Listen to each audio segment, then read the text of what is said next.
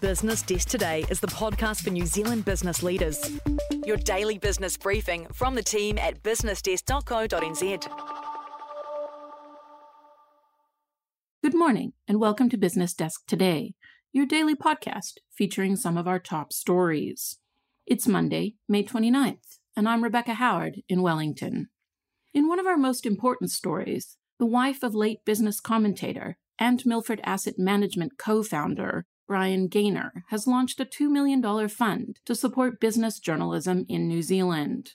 Anna Gibbons announced a contestable $2 million endowment to develop business and economic journalists across the country, with applications set to open in August.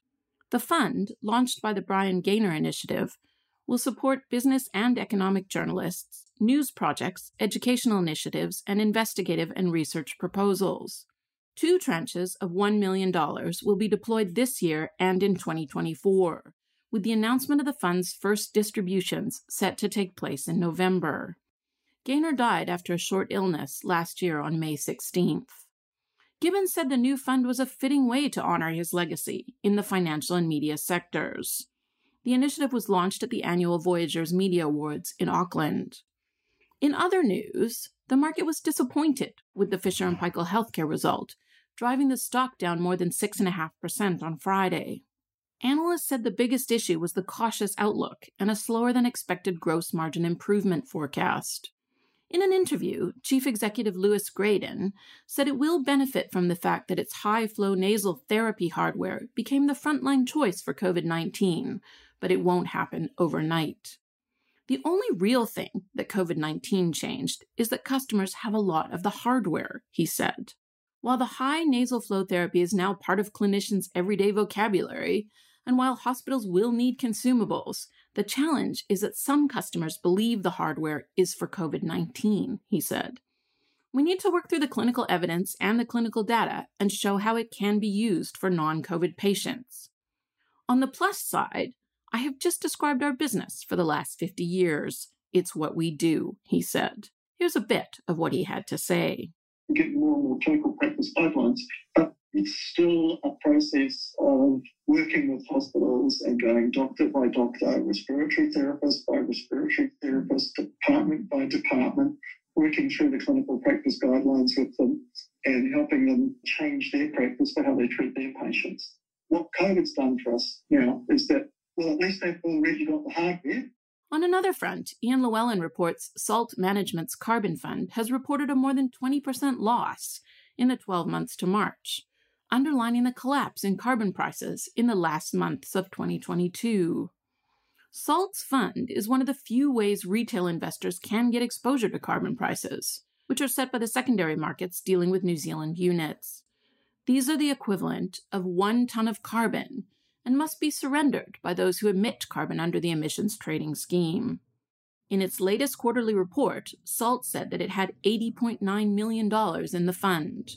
For the year to March 31st, the fund recorded an annual return, after deductions for charges and tax, of minus 20.53%. This compares to a positive return of more than 60% in the 12 months to March 2022. In other news, be sure to tune into the Cooking the Books podcast, where Francis Cook takes you through what you need to know about the falling property market. Now, stay tuned after the break for a quick steer on the market and a sneak peek at the quiz.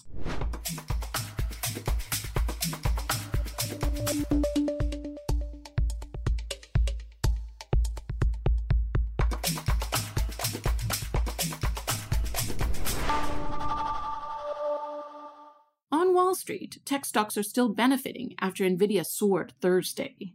The Nasdaq Composite closed out its 5th straight weekly gain on Friday, jumping 2.5% in 5 days, and is now up 24% this year.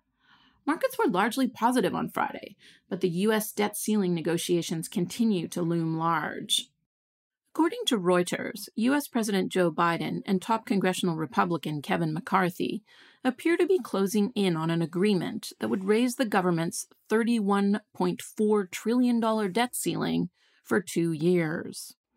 And any deal in principle between Biden and McCarthy will be the start of what could easily be a week-long process of shepherding legislation through the narrowly and bitterly divided Congress. On the plus side, Treasury Secretary Janet Yellen extended the deadline for raising the debt limit to June 5th from June 1. The uncertainty, however, may weigh on the New Zealand share market, which ended down 1% on Friday.